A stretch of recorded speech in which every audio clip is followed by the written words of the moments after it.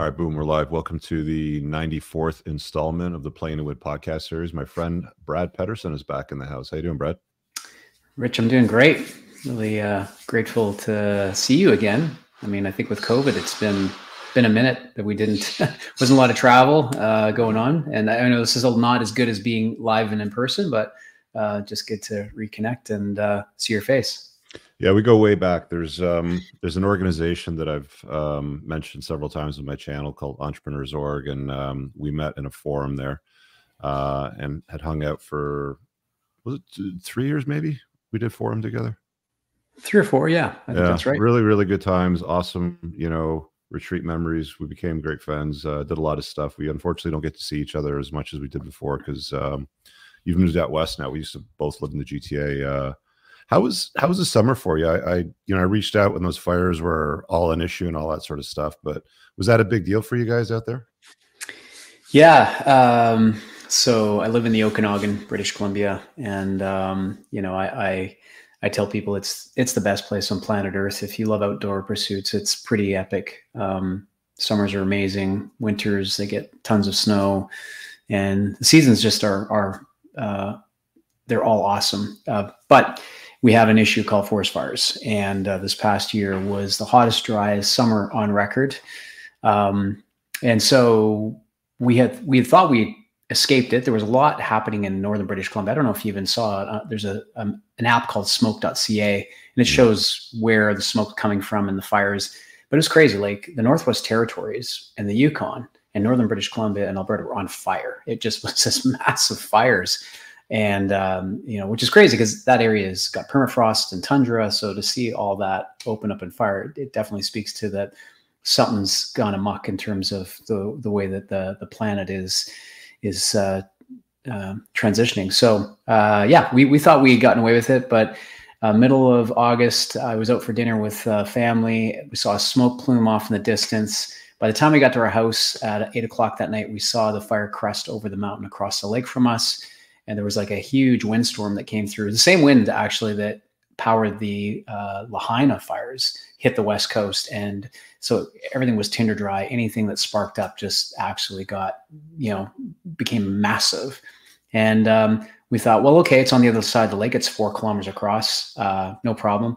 And within an hour, all of a sudden we saw our side of the lake was on fire. And we're like, wait a second, it just jumped the lake. So yeah, we got evacuated for 10 days. When we returned home, we were watching things through our security cameras. We actually had pictures of firefighters in our backyard with hosing down the forest because we could see the flames coming up the back. So we got home. We didn't know what to expect. Fortunately, our houses were standing, but literally the fire burnt right to the edge of the property line. And a combination of extraordinary firefighting and an act of God, quite frankly, because the entire community. It should have been. It burnt below us, above us, and in between us. So, yeah, it was terrifying. I call it terrifying and exciting time of life for sure. Terrifying, cool. So you've written a new book from your time in the toy industry. You were running, I think. I'm going to butcher this. Maybe you should clarify it, but I think it was Canada's second or third largest toy company, or was it North America's second or largest toy company? Well, my first toy company was the largest toy distribution company in Canada, but I crash and burned that in my last episode with you. I tell that story. Yeah. And then I started a new company again that was in toy manufacturing, and that became the second largest toy company in Canada. Spin Master Toys, clearly they're they're the shining star in this country. In fact, in the world, they're leading. But yes. Had close to 30 years of working in the industry of playthings and making products that would ultimately try and put smiles on kids' faces. That was a big part of what I did. So you've taken that tenure, you've taken that experience, and you've put a book out. It's just been released. It's called Startup Santa, A Toy Maker's Tale of 10 Business Lessons Learned from Timeless Toys. Got 300 odd pages. I haven't listened to it yet. I'm an audiobook guy, so when it comes out on Audible, I'll throw a credit at it and definitely have a listen to it because I know there's going to be some wisdom in there for sure. But I do have the chapter guide here, so I wanted to use this podcast to sort of enlighten my viewers as far as some of the stories that you tell in there. Obviously, an hour is not going to be long enough to tell them all, but give them some ideas and some game-changing nuggets that they can at least contemplate, marinate on, or maybe even use in their own business. So in the first chapter, it says GI Joes humbly mind their flanks. What do you mean by that? What was the lesson there? Yeah, so the way the book is structured. Well, let me step back and first of all talk about that. The book itself start off as a memoir, and I didn't really want to write this book. Why did you write it then? Well, to be honest with you, it was going to be a memoir just to basically capture some of the Forrest Gump-like moments in my life that I just thought, I got to put this on paper, because our minds are really good for coming up with ideas for creativity, but retaining information, not so good. Hence, why we should journal and write things down. And, my coach says to me all the time, we don't learn from what happens. We learn from reflecting on what happened and unpacking the lessons, completing the loops, going through, in some cases, a grieving process, and then from that, choosing again. So I thought it would just be helpful for me to do this memoir.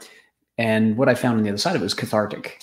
Since I've learned there's something called narrative therapy, where when you write about your life, about the things that happened, and then you start to unpack it, there's a healing process that happens for you. I mean, I literally found myself in points in my life or points during writing this that I was in tears, just because there was things that I was unpacking and discovering. And I don't know, I tend to go through life and try and just, glaze over the tough times and just move on and just like water off ducks back. Yeah. I think men tend to do that. Yeah, but that's not really helpful for you to really understand more about yourself, your belief systems, and your values, and what it really means. And the flip side of that is success is a sucky teacher, because when you're succeeding, there's no reason to stop. You just keep going forward. But I think it's really important that we take the time to reflect. And so from this was an experiment for me just to do that. And of course, because I'm a toy guy, I decided, hey, why don't I just make this playful? Because play is actually important part of our humanity. It's how we develop as humans. When we're playing, we are problem solving.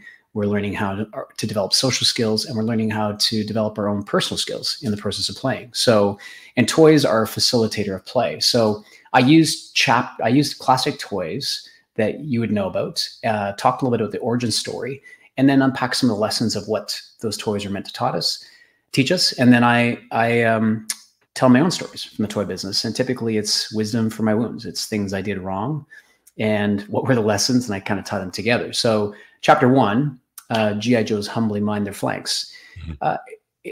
So it tells a story of GI Joes and where they came from. And it kind of brings it to, who are the modern day GI Joes? Well, the modern day heroes that we revere are the Navy SEALs. And the Navy SEALs have a couple common sayings. One is slow is smooth and smooth is fast. And the other is advance while protecting the flanks. And the two actually coexist in terms of how when they think about a battlefield and how they are advancing, why they're doing both those things at the same time. So advancing to protect your flanks is the idea that you can only advance to the extent that your ability to actually protect yourself from any kind of attacks from the backside. And as I think about it from business, as a business perspective, we're supposed to grow. That is something we're all designed to do. In fact, businesses don't sit in stasis. I don't believe that exists. But if you're growing a business, you have to also recognize that you're stressing the business. And so stressing it breaks things. And, some growth is healthy and some growth is unhealthy. Growth at all costs is an example, which I've done many times in my life, tends to break things within your business. And there's 3 areas identified that are going to be constantly breaking that need to be reinvented. And that is the people you hire and or surround yourself with, the systems that you are building to actually keep everyone singing from the same song sheet, and then the cash that's required to actually continue to grow the business. And, the problem with the third one is that most entrepreneurs focus on vanity metrics. They're just simply thinking about top line growth, where really the truth is, if you've been in business long enough, and people like you and I who've come from bootstrap companies, we understand the truth of this, that top line's vanity, bottom line sanity, and cash flow is reality. And if you're building a business, you have to be thinking about, what do I need to keep my cash flow flush? Because you run out of cash and you're dead on the field. So that is the idea: advancing and protecting the flanks, and then slow is smooth, smooth is fast. When you're a young startup and you're a generalist doing everything, you can be frantic. You can do quick, nimble pivots and just go here, there, and everywhere and just respond to the needs of the business. But as you start to go from startup to scale up and you build maturity into the organization and you add team members, that kind of frenetic motion creates whipsaw within an organization that ends up frustrating it. People really thrive under simplicity, certainty, and your confidence in being able to deliver it. So when you're whipsawing the organization, all those things get broken. So I talk about how it's about making less decisions, but better decisions, and making sure those decisions ultimately are congruent with, what are goals, mission, vision. But the idea being is that your goals should be in concrete, but your plan's in sand. You should be able to shift and move, but do it in a way that doesn't whipsaw the organization. And the final piece to all of it, the reason humbly is added to that, is that the virtue that we look to when we think of, this references the GIs from back in the 40s and 50s that, defeated the Nazis and then the Korean War. The number one virtue of heroism was humility, was the fact that they were doing this selflessly. In fact, I'm currently in my place in Florida, and this week is Heroes Week because we have Remembrance Day this coming weekend. And so every workout is dedicated in honor of a fallen soldier. And as I've been listening to the stories that they've been telling every day, they talk about a soldier and they talk about the family and what happened where they were. The one thing that is common is that they were humbly serving their country, doing something in another place, and had selflessly sacrificed their life for the sake of a cause. So the humility piece is really important, because when we're not acting humility, we actually go from being a hero to a villain when it's self-serving. So it's just pieces together kind of the necessary attributes that we need to be thinking about as we're growing and advancing our enterprises. Sounds like the entire process for you was making your wounds your work. Yeah. One of my favorite quotes that came from you is that your scars are a reminder that you're stronger than what tried to kill you. Mm-hmm. And yes, I think that this is we've shared lots of stories together, but what the thing I've come to learn is that to truly be human, there's a few things you need. You need food, water, companionship, shelter, but add to it struggle, because your struggles will either build a strength into you or beat it out of you. You decide, but it is a part of your evolution as a human. And so yes, my lessons, as of many of yours, have come from, the struggles and hopefully the wisdom that you unpack from those wounds. Yeah, it's chaos, man. Chaos is a massive teacher, right? 100%. Chapter 2 is outlined as we only play Monopoly with others. What's the deal with that? Yeah, this is a fun chapter. I actually learned a lot about myself through this, as well as just when I think about Monopoly, we think it's a game about greed, because you're trying to own the Monopoly board. And the fascinating history of Monopoly is that the original creator of Monopoly was a lady who actually was trying to do the opposite. She was trying to prove that socialism is a better system, and that the government should own all the land. So she created two games, one that basically demonstrated that we should live in a system where the government owns all the land and that we are basically renters. And the other was that, capitalism would flourish, and that would be, it would be self-revealing that it was a broken system. And we know that the rest of the story is that her original game did not work. And the one that focused on a capitalist approach is what ultimately became what we know today. But look, I talk about that the problem with both capitalism and socialism is they focus on one problem, which is greed. One being the antithesis of greed, and the other that you should embrace it. And I actually think that whenever we've seen those lived out in full, we've seen it digress to tyranny and broken systems. And so I talk about the third alternative, which is the word free enterprise. And I know it just seems like a nuance, but if you think about it, what it means, free enterprise, the idea that we're free to pursue enterprises, and that the enterprises that we're actually building are bringing more freedom and value to the marketplace and those around you. That actually is an empowering idea. And the problem with pure capitalism is that pure capitalism is focused on greed, and that it basically is, using people to acquire things, where free enterprisers really look at how do I take things to help build value and meaning into people. And so I contrast these two. I talk about,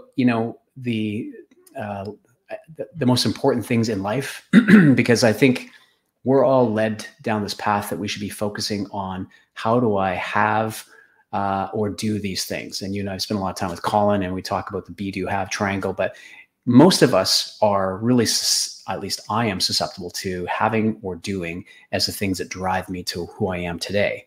Yet if I ask you or your listeners and said, hey, what are the most memorable moments of your life to this point in time? I bet you if I asked you the top 3 memories, it would be the birth of your daughter.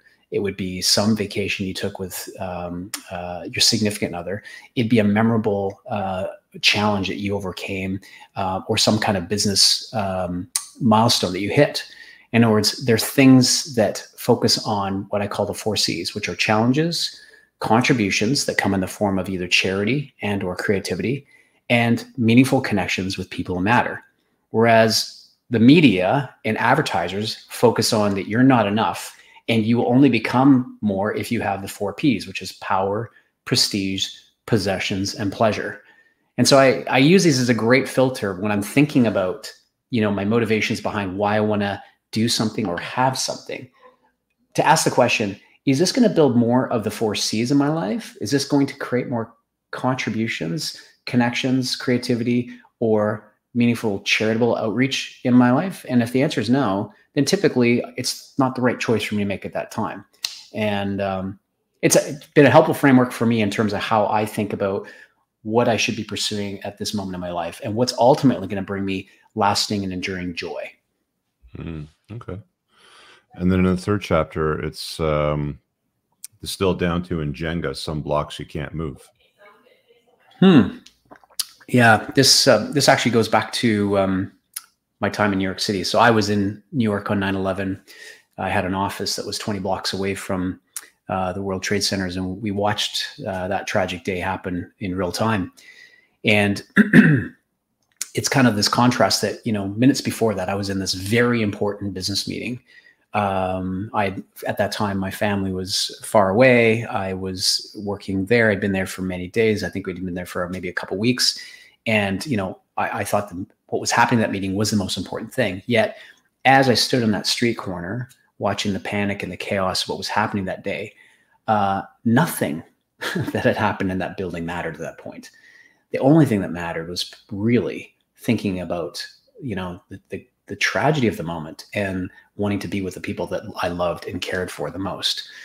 And so I use that as a reference point to talk about Jenga. And in Jenga, there's, if you've played the game, you know that there's foundational blocks that can't be moved, and then there's flexible blocks that you have to move carefully. And I align that with the idea of values, that we have values, and our values are where we invest our time. So with our time, we say all these, we espouse all these virtuous things about what we believe in or what we think is important. Yet if you audit your calendar, like if you say your fitness is important, well, then I should be able to audit your calendar and look and see, oh, yes, you've invested every day consistently a certain amount of time in fitness. Same thing comes down to your family. You say your family is important. Well, let's take a look at your calendar. It's a great auditing tool. Is that true or not? So I've identified for me what my values are. And some of those are actually foundational values. For me, it's my faith, my fitness, my finances, and my family. Those are the things that I'm not negotiating, that there's something I'm investing in on a daily basis. And my calendar should show that that's true. Likewise, I have some flexible values. For me, that's fun, friends, refining, which is doing personal development and growth. And then finally, freedom, which is just working on things that allow me to grow my circle of influence. But those things, they have flexibility to them, and you can move them carefully.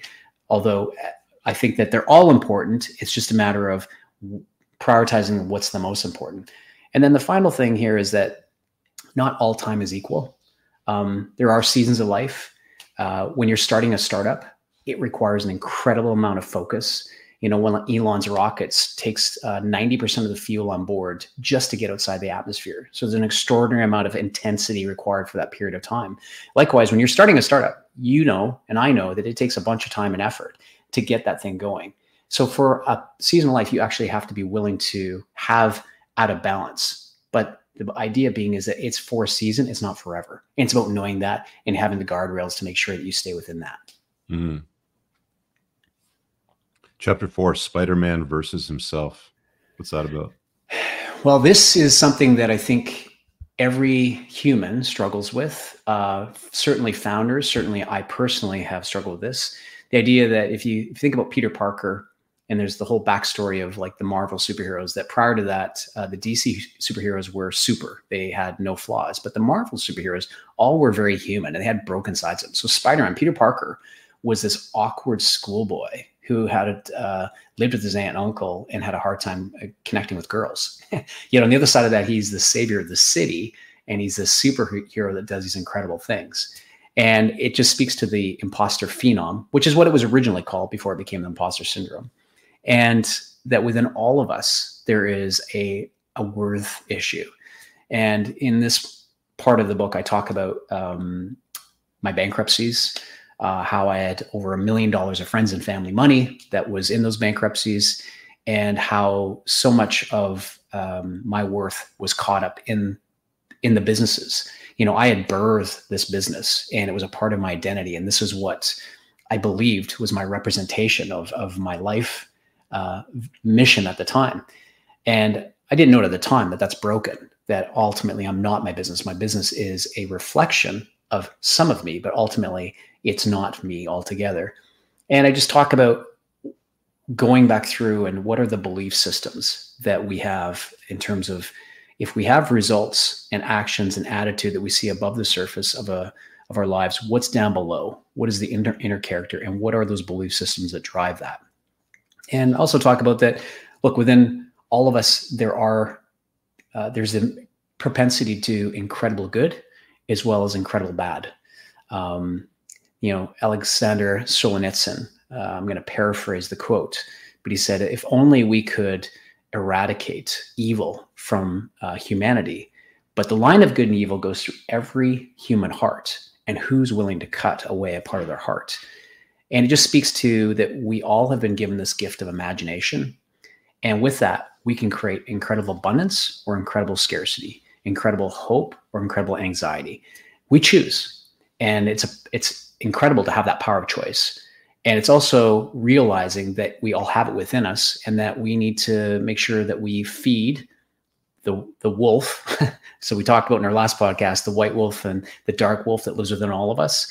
Mm-hmm. And the idea that the chief and his grandson are talking and the grandson says, which one wins? And the chief says, whichever one you feed. That doesn't mean, so if you're feeding the white wolf of more abundance and hope and building value, that doesn't mean the dark wolf ever goes away. It's just pushing it and shrinking it to as small a part of our being as possible. And our choices daily will determine how that happens, including, things like this, your community, like surrounding yourself with people who actually are either going to be engines in your life and help build you up or anchors and drag you down. And one of the things I've come to learn about how do you identify the engines in your life, they're the real friends who will celebrate with you. So through struggles and celebration is how you find out who your real friends are, because during struggles, your real friends will stand beside you and support you. And celebration being is that when you're winning, that they're actually rooting for you. Because I've come to learn that most people want you to win, just not much more than them. Your real friends. Well, you can always tell who your real friends are because when you're winning, they're not applauding, right? Yes. The other thing that's noticeable too is your true friends will like bust your chops and they'll talk shit to your face, but they'll always protect you when you're not around. Like they'll always manage your reputation in such a way that nobody can disparage you, to your back if you're in the same room, sort of thing. I like what you've sort of described here because, it's funny because we haven't sat together in a long time. And a lot of the conversations that we used to have in forum back in the day are some of the topics that I've talked to my audience and my channel. And now you're sort of paraphrasing as well. Like we're talking about the decision sequence between belief systems, choices, and results, right? And I've covered that many times. I can see you've added that in this chapter, which is a hugely relevant point. So just get the book, guys. I'll drop the link in the description after the show. But actually here, I've got it up here on Amazon. I'll just put it in the live chat for now, but I'll put it in the description as well afterwards. Your next outline is on chapter 5, and you mentioned Etch-a-Sketch of Hope. Yeah. That? So we hear this all the time, that hope is not a strategy. And I actually disagree. Okay. I think any strategy that doesn't begin with hope is a lost cause. There's two things that motivate our humanity, hope and fear. People could say love, and I would say, yes, love definitely is the most powerful antithesis to fear. However, the precursor to love is hope. I had to hope that my wife would date me before I could learn to love her. So hope is imagining a better future, whereas anxiety is imagining one that's worse. And so knowing that, and you and I in our last conversation, we talked about playing to win, playing not to lose, that philosophy of seeing teams on the field where, when a team's ahead and they've got a lead and then they stop playing to win, they start playing not to lose. And this other team is thinking, well, hey, we're not far away. And so they start playing to win. And how many times we see in those games, the team comes from behind to win the game, because hope is a stronger skill. Fear is more natural. It's just not optimal. Whereas we should be focusing on hope. So the idea behind Etch-a-Sketch is so great, is that the thing that's beautiful with Etch-a-Sketch is that whenever you screw it up, you just shake it and start again. And in my life, I've had, 7 different adventures in business. I think actually I'm now into 8 different adventures in business. And most of them have been failings, things that I have not won at. But you're either winning or you're learning. And my learnings happen to be very large. And the whole point is that you get a chance to unpack what were the lessons there, take those lessons, apply it to the go forward, and then choose again, and not be a victim to what actually happened in the past. So I'm just a really big believer that the most important thing we could be focusing on is building more hope, which leads to creativity and abundance to build and design a future the better for ourselves. If you're just hoping as a navel-gazing exercise, it's not helpful. It needs to have the most important virtue, which is courage. And Aristotle actually identified the original 4 virtues, which he said were justice, prudence, temperance, and courage. And courage is the cardinal virtue, because the other 3 don't matter if you don't exercise courage first. And the best definition I've heard of what is courage, it's that bliss point between recklessness and cowardice. It's taking action despite the uncertainty, but doing something. So hope is not a strategy if you're just willing to just think about it. But before you can actually have the courage to take action, hope has to be the precursor of imagining a better future. Yeah, you're viewing it through the lens of the entrepreneur. I think the vast majority of people out there that rely on hope as a strategy, it's a losing strategy, just because it's like, well, I'll just hope tomorrow fixes itself. I'll just hope, I can improve something, or I'll win the lottery. It's like a pretty bad plan for success in life. But I love how you're leaning on this from the angle of the entrepreneur's mindset, because it definitely ties into playing to win. Yeah, I think that's a great point. Like, hope without a plan is delusional. So there has to be. It's just masturbation. Is what that's it right. is. Like, you're not actually doing anything productive. It's just spinning your tires. Chapter 6: Assemble the perfect toy box. Man, talk to me about that. This is where I tell people I got my, I don't have a MBA in from a prominent school, but I have my PhD in DUMB from the School of Hard Knocks from doing this all the wrong ways. So I have hired and fired and done all the wrong things as it relates to building a team. But here's the most important thing. Once you've got, so there's 4 phases to a company, right? There's a startup phase, there's a scale-up phase, there's a sustaining phase, and then hopefully there's a succession phase. So once you've gotten through a startup phase and you're now into scaling, there's no way, if you're planning to build something of significance, you can do it on your own. You need to start to bring in people that actually can help you scale and get it to a sustainable place where it's profitable and enduring. And I think it's Dan Sullivan says, as entrepreneurs, we see ourselves as superheroes. We're superhuman. We're willing to work hard and long and do all the extra. And so most of us can imagine building a business twice as big as what we have now. But what you really need to think about is how do I do it 10 times? And if you come to a 10x result, you'll recognize there's no way you can do it with your own bravado and ability to heavy lift. So it means you got to go find people. And the problem with entrepreneurs, there's two things. Number one, we're optimists. We see the possibilities in everyone. Like we look at people, we can say, oh, I see that person's potential to be such a great human and do such amazing things in my company. But until they see it first in themselves, it doesn't really matter. And the second is we like to hire people we like. So I go through and tell some horror stories of some bad hires I've made, how that, I ended up hiring some mercenaries and really I needed to find missionaries. And I kind of walk through how that's evolved to what we've created today, which is basically a system to protect me from myself, of ensuring that we only get A players who can help build our A team. Because if you're going to go, business is battle. And if you're going to go into the trenches with teammates, you need to make sure that you're looking over your shoulder and that, okay, I'm confident this person's got my back. That if I'm going to war, this person I want alongside me. I don't want to be questioning whether or not they're going to be, the weak link or they're going to suddenly run retreat at tough times. So if we're knowing that's true, based upon the fact that your competitors want to wipe you out, the market's not in favor of you, you literally are fighting for the survival of your business as well as the families who depend on it, then you need to ensure you have the best functioning team that's capable of doing that. And we think nothing of it when we see sports teams trading out players or trading out coaches even, because they're trying to build the best team to win the championship. So we should treat organizations the exact same way. And this chapter goes through and talks about a bunch of things that I recommend in terms of how do you find the right players, how do you then retain them, and then how do you build a cadence that empowers them to unleash their possibilities to advance the organization. If you get it right, it's exponential in terms of outcomes. Yeah, human resources are always a difficult area. I've gotten to the point where I generally don't get involved in business now if I need employees, because you can now structure a business in such a way where you don't need to rely on human resources. So getting it right really matters. When you don't get it right, you really suffer. Like you really know there's chaos and drama in your life if you have the wrong people on the bus, as they say, right? 100%. Chapter 7, never waste hula hoop momentum. What do you mean by that? Yeah, well, one of the things I found out about myself, and seems to be pretty common with a lot of founders, is that we're really good at starting things and often good at finishing things. It's the messy middle, the in-betweens where we don't do so well. And we'll often get a business up and spinning and we'll get some momentum going and then all of a sudden get distracted by other shiny objects that are out there trying to get... Yeah, and I'm guilty of it. I've got a T-shirt. I'm a part of that recovery organization to try and fix those problems.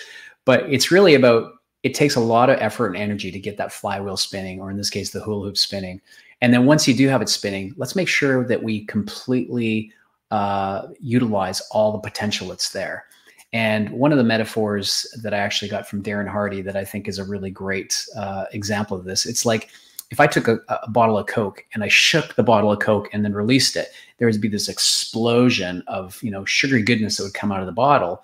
And I have an option at that point. I could either put a straw in and extract the rest of the cola out, or I could go shake another bottle and extract, just keep going, leaving the vast majority of the potential still in the bottle, because only the top is what sprays out to leave a lot behind. And so taking that philosophy and that idea to your business, what do you need to do to optimize and build the most value out of the flywheel once you get that flywheel spinning? Because look, the odds and the mortality rate in business are pretty high, right? I mean, most businesses fail. And actually most businesses fail, not from starving from lack of opportunity. It's from biting off more than they can chew. So it's about getting focused on getting a flywheel spinning. And then once it's spinning, to optimize it to ensure you're extracting all the value and making sure that you understand how to do that. Interesting.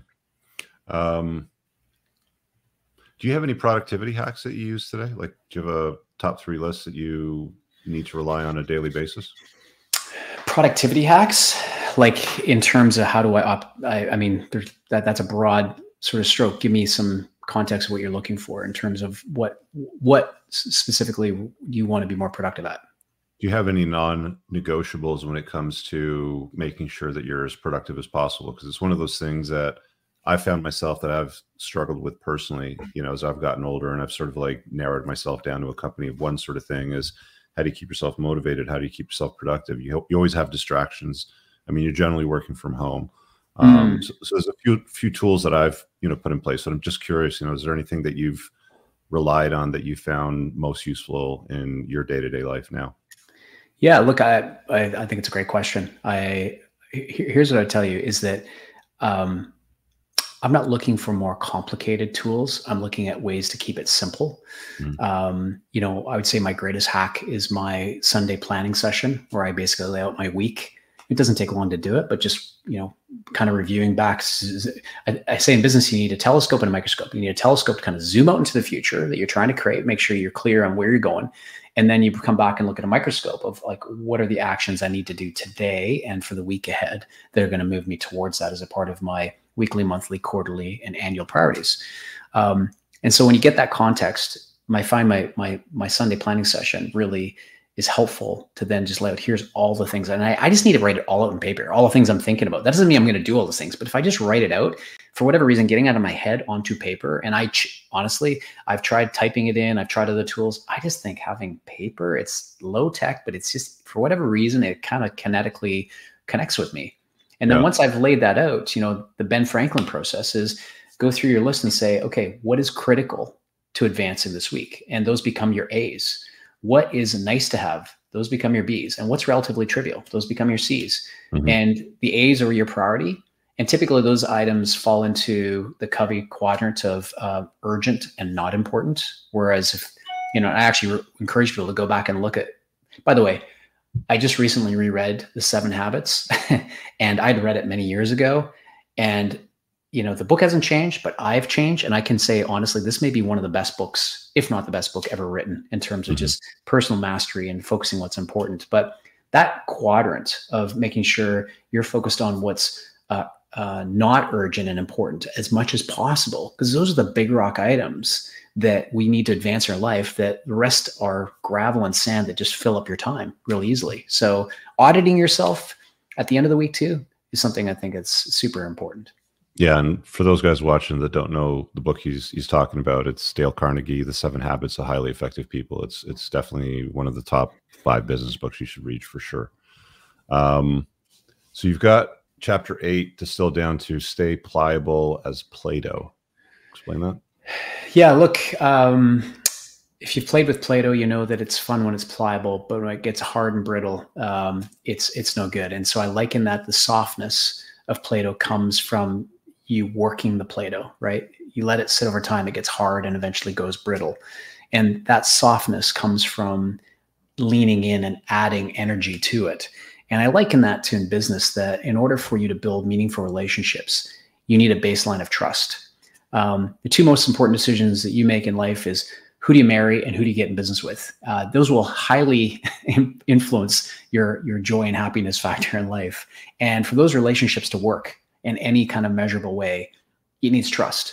And without a lack of trust, you have no basis to actually build anything valuable. And Lencioni talks about this in the 5 dysfunctions, where trust is a baseline. If you have trust, you're actually willing to get into conflict with each other, not about who's right, but what's right. You're pushing each other to get the best outcomes. In your best relationships, if you have that trust, your partners will recognize that when you're leaning to something, it is because you're doing it out of love. You're doing it out of your concern. You're doing it out of the hope to build something better. And once you have people's ability to weigh in and buy in, there can be accountability, commitment, and then results. So I talk about, as an example, this is actually a company I co-founded that I got fired from. And I talk about how a little bit of that story would happen. But the baseline is that we went from having some trust, or I thought, to developing artificial harmony, where we were just sitting around and grin fucking each other. And, it didn't ultimately mean or land the way that we hoped. So, and it was an awesome experience because, again, we don't learn from what happens. We learn from reflecting what happens. And as I reflect on a relationship, I can recognize and see that we didn't have that important base layer to build the trust necessary to be able to do something meaningful with that company. So talks about those relationships and how to build more trust. Is there a, I always say you want to watch somebody's behaviors, and if there's a conflict with the words, believe the behaviors over the words. Yeah. So for me, when it comes to trust, when it comes, trust in a business relationship, friendships, with a chick, it doesn't matter. There's always a time frame that I'm going to assign where I'm going to compare what's said versus what's done. Yep. Right? So, do you have a time frame where you assign trust to something? Like, how do you get to that level of trust where you can just say, here's the keys? Yeah, I think this is a great point. I don't think it's given easily. Trust is something that's earned, not given. It takes years, even decades to build and seconds to destroy, because it comes down to one character virtue, which is integrity. And integrity is say what you're going to do and then do what you say. And when people do that consistently and show up consistently with that, it builds trust. And when they don't, it breaks it. So hence why I say these, two really critical relationships in your life, your life partner, as well as who you have as a business partner. If they don't have integrity of words and actions alignment, there can be no trust. So it's a limited amount of trust. It's certainly not the kind of trust you're going to need to build any kind of meaningful relationship, of which those two institutions require it. Chapter 9, surf lucky waves. What do you mean by that? So if we've listened to any of How I Built This, Guy Raz podcasts, I love at the end, he asks the same question: how much of what happened in your outcome, because he's interviewing, these fascinating guests who've had these companies they've built and in most cases had some sort of an extraordinary outcome. And he always asks the question, how much of your success is because you were good, you worked hard, or you got lucky? And it's always fascinating to listen to people's response. And the truth is, if we think about it, luck has an incredible amount to do with the outcome. And luck can be distilled down into one word, which is timing. The right idea at the right time, executed on. And so I talk about that, surfing is such an amazing sport. I'm currently in my place in Florida. We get some waves here, so I attempt to get out there and surf. Although, being a landlocked Canadian, we don't get to do that very often. But it's what's so cool about the sport is that literally it is all about identifying the swell, swimming out to be in the right spot, paddling in at the right moment, and then standing up and riding the wave at exactly the right time. And if you get any of that wrong, it's a miss. You either get rickrolled into the whitewash or you miss the wave and it goes past you. And so I use that to think about, business and how business is really aligned with that sort of thinking. And in general, I say, any startup, there's kind of 4 critical elements that's required to take something that's a startup and become something that's scalable and ultimately sustainable. And that is, you need a founder with an idea. And ideas are like noses. Everyone's got them, but that's kind of baseline. You need that. Second, you need a different strategy, not a better strategy. Anytime you say it's better than, you're comparing yourself to a market leader. So you're already talking about a minimal part of the market left over. So I talk about how do you create it different. Third is you need a team of people who are actually going to help carry the mission and be the missionaries that take it to the finish line. And finally, you need execution. And this is actually even more important than the team. And the example I use is that when Team Canada sent all these superstar NHL players to the Nagano Olympics back in 98, it was the first time NHLers ever went. We had Messier, we had Gretzky, we had like the who's who of hockey going, and we were going to for sure win the championship.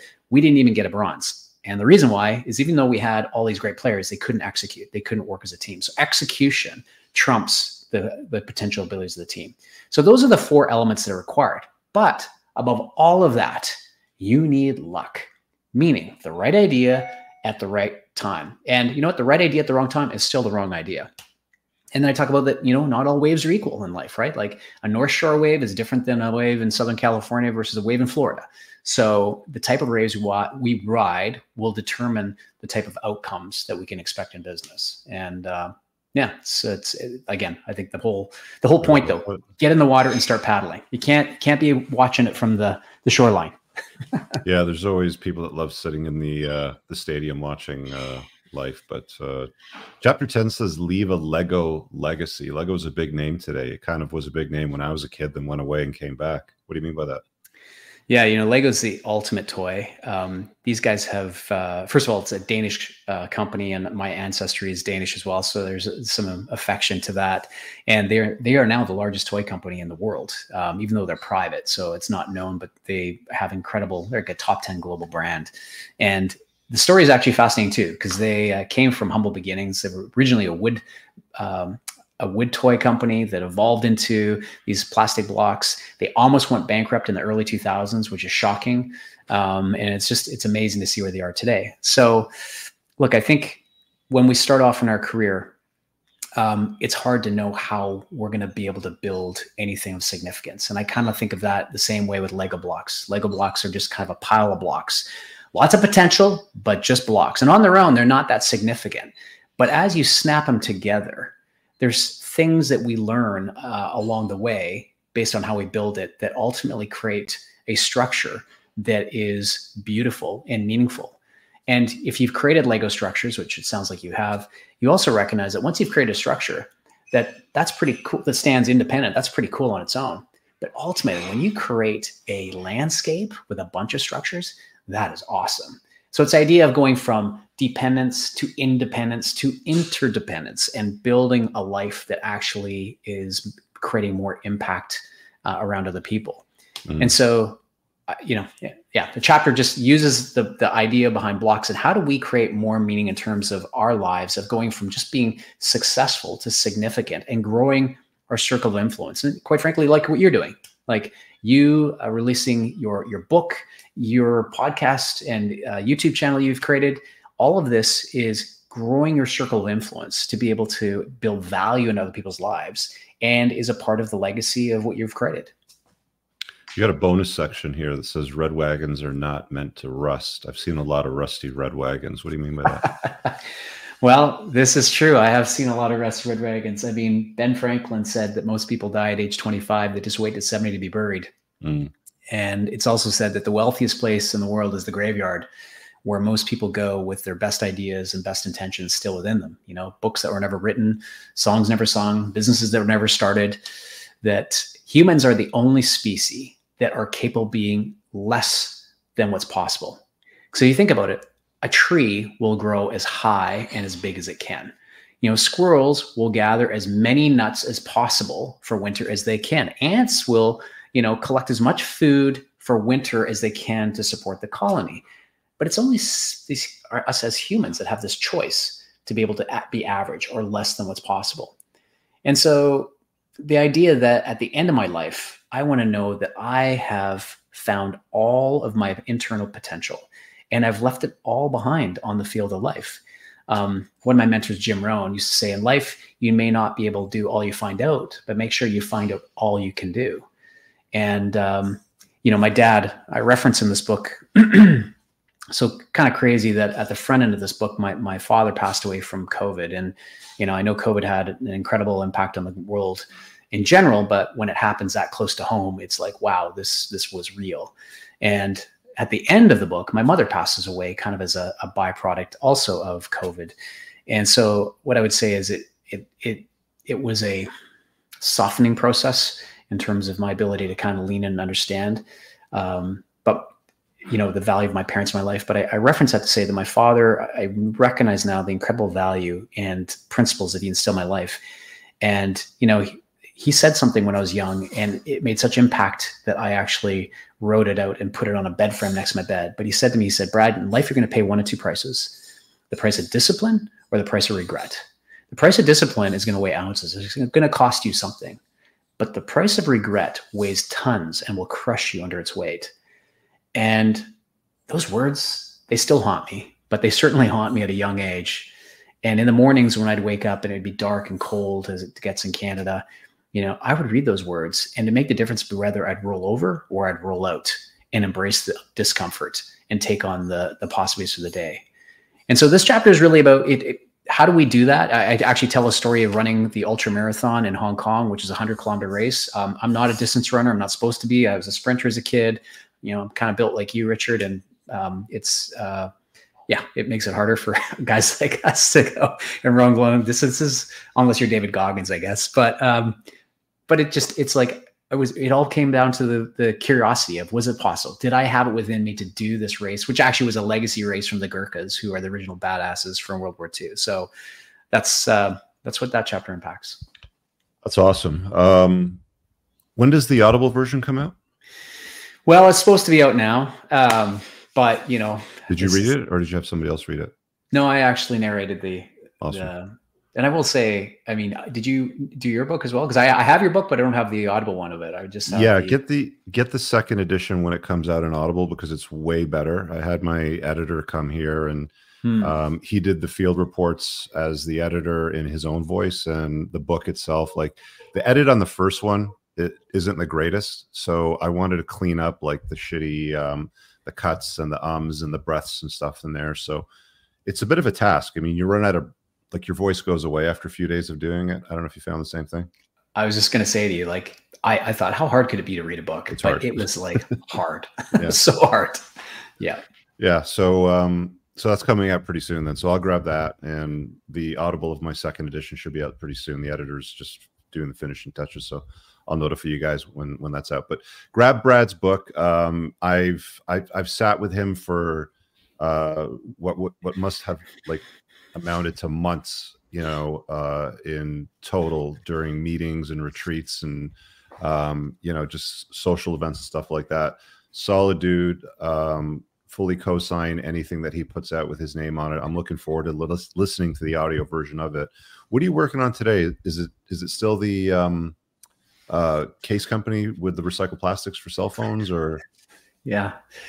And I talk about this in kind of the Lego legacy. So we got a couple minutes, so I'll just tell you a quick backstory. So during my life as a toy maker, I've literally shipped billions of pieces of plastic around the planet. Always felt a little conflicted about it, because most toys end up in landfill within 90 days of purchase. And people are like, really? Like Barbies and Tonka? And I'm like, no, probably not those, but it's the impulse things that are next to the counter, and kids open them, play with them, break them, they go in the garbage. And that's the vast majority of toys sold. So when I exited the toy business and had a chance to reimagine my future, one of the things that I talk about that I focused on was I want to work on things that ultimately made impact, because I had a newfound freedom and I had the luxury to do that. And so became one of the co-founders of Pila, and we make the world's first compostable phone cases. And you know, that's a direct consumer brand, and we've scaled that up to be a very healthy 8-figure business. And it's been a lot of fun doing that. But along the way, we ran into this challenge where people were sending back their phone cases to us. And we're like, no, you don't need to do this. Just put it in your home composting bin. And they're like, well, we don't have a home composting bin. I'm like, well, put it in your industrial composting bin. Well, our industrial composter doesn't take it. So we recognized it was just a lack of infrastructure. So that led us to develop Lomi. And Lomi is the world's first kitchen composter that takes all your organic waste and turns it into a nutrient-rich soil supplement while you sleep. Like, you literally put your organic waste in, hit a button, and it processes it. And we launched that on a crowdfunding campaign in April 2021, thinking maybe we would do 100,000, 200,000, something like that. Because, you know, Peloton, as an example, did about $250,000 in sales. We ended up doing $9.7 million for the sales. Wow. And since then, we've shipped almost 200,000 pieces into the market, and have a group of raving fans, because we've taken what's disgusting, which is food waste, and turned it into something delightful. And that pain point has been eliminated. And it also is this missing piece of infrastructure to ultimately allow us to unleash the clean, compostable economy. So, and it's aligned with my values and my beliefs. So I love what I'm doing. How cool is that? All right. So guys, check it out. I'll leave the link in the description after I get off the show, but it's in the live chat right now if you want to grab his book. You can follow Brad on Twitter at twitter.com/Brad_Pedersen, Pedersen. And yeah, check it out. See you guys very soon. Brad, stick around.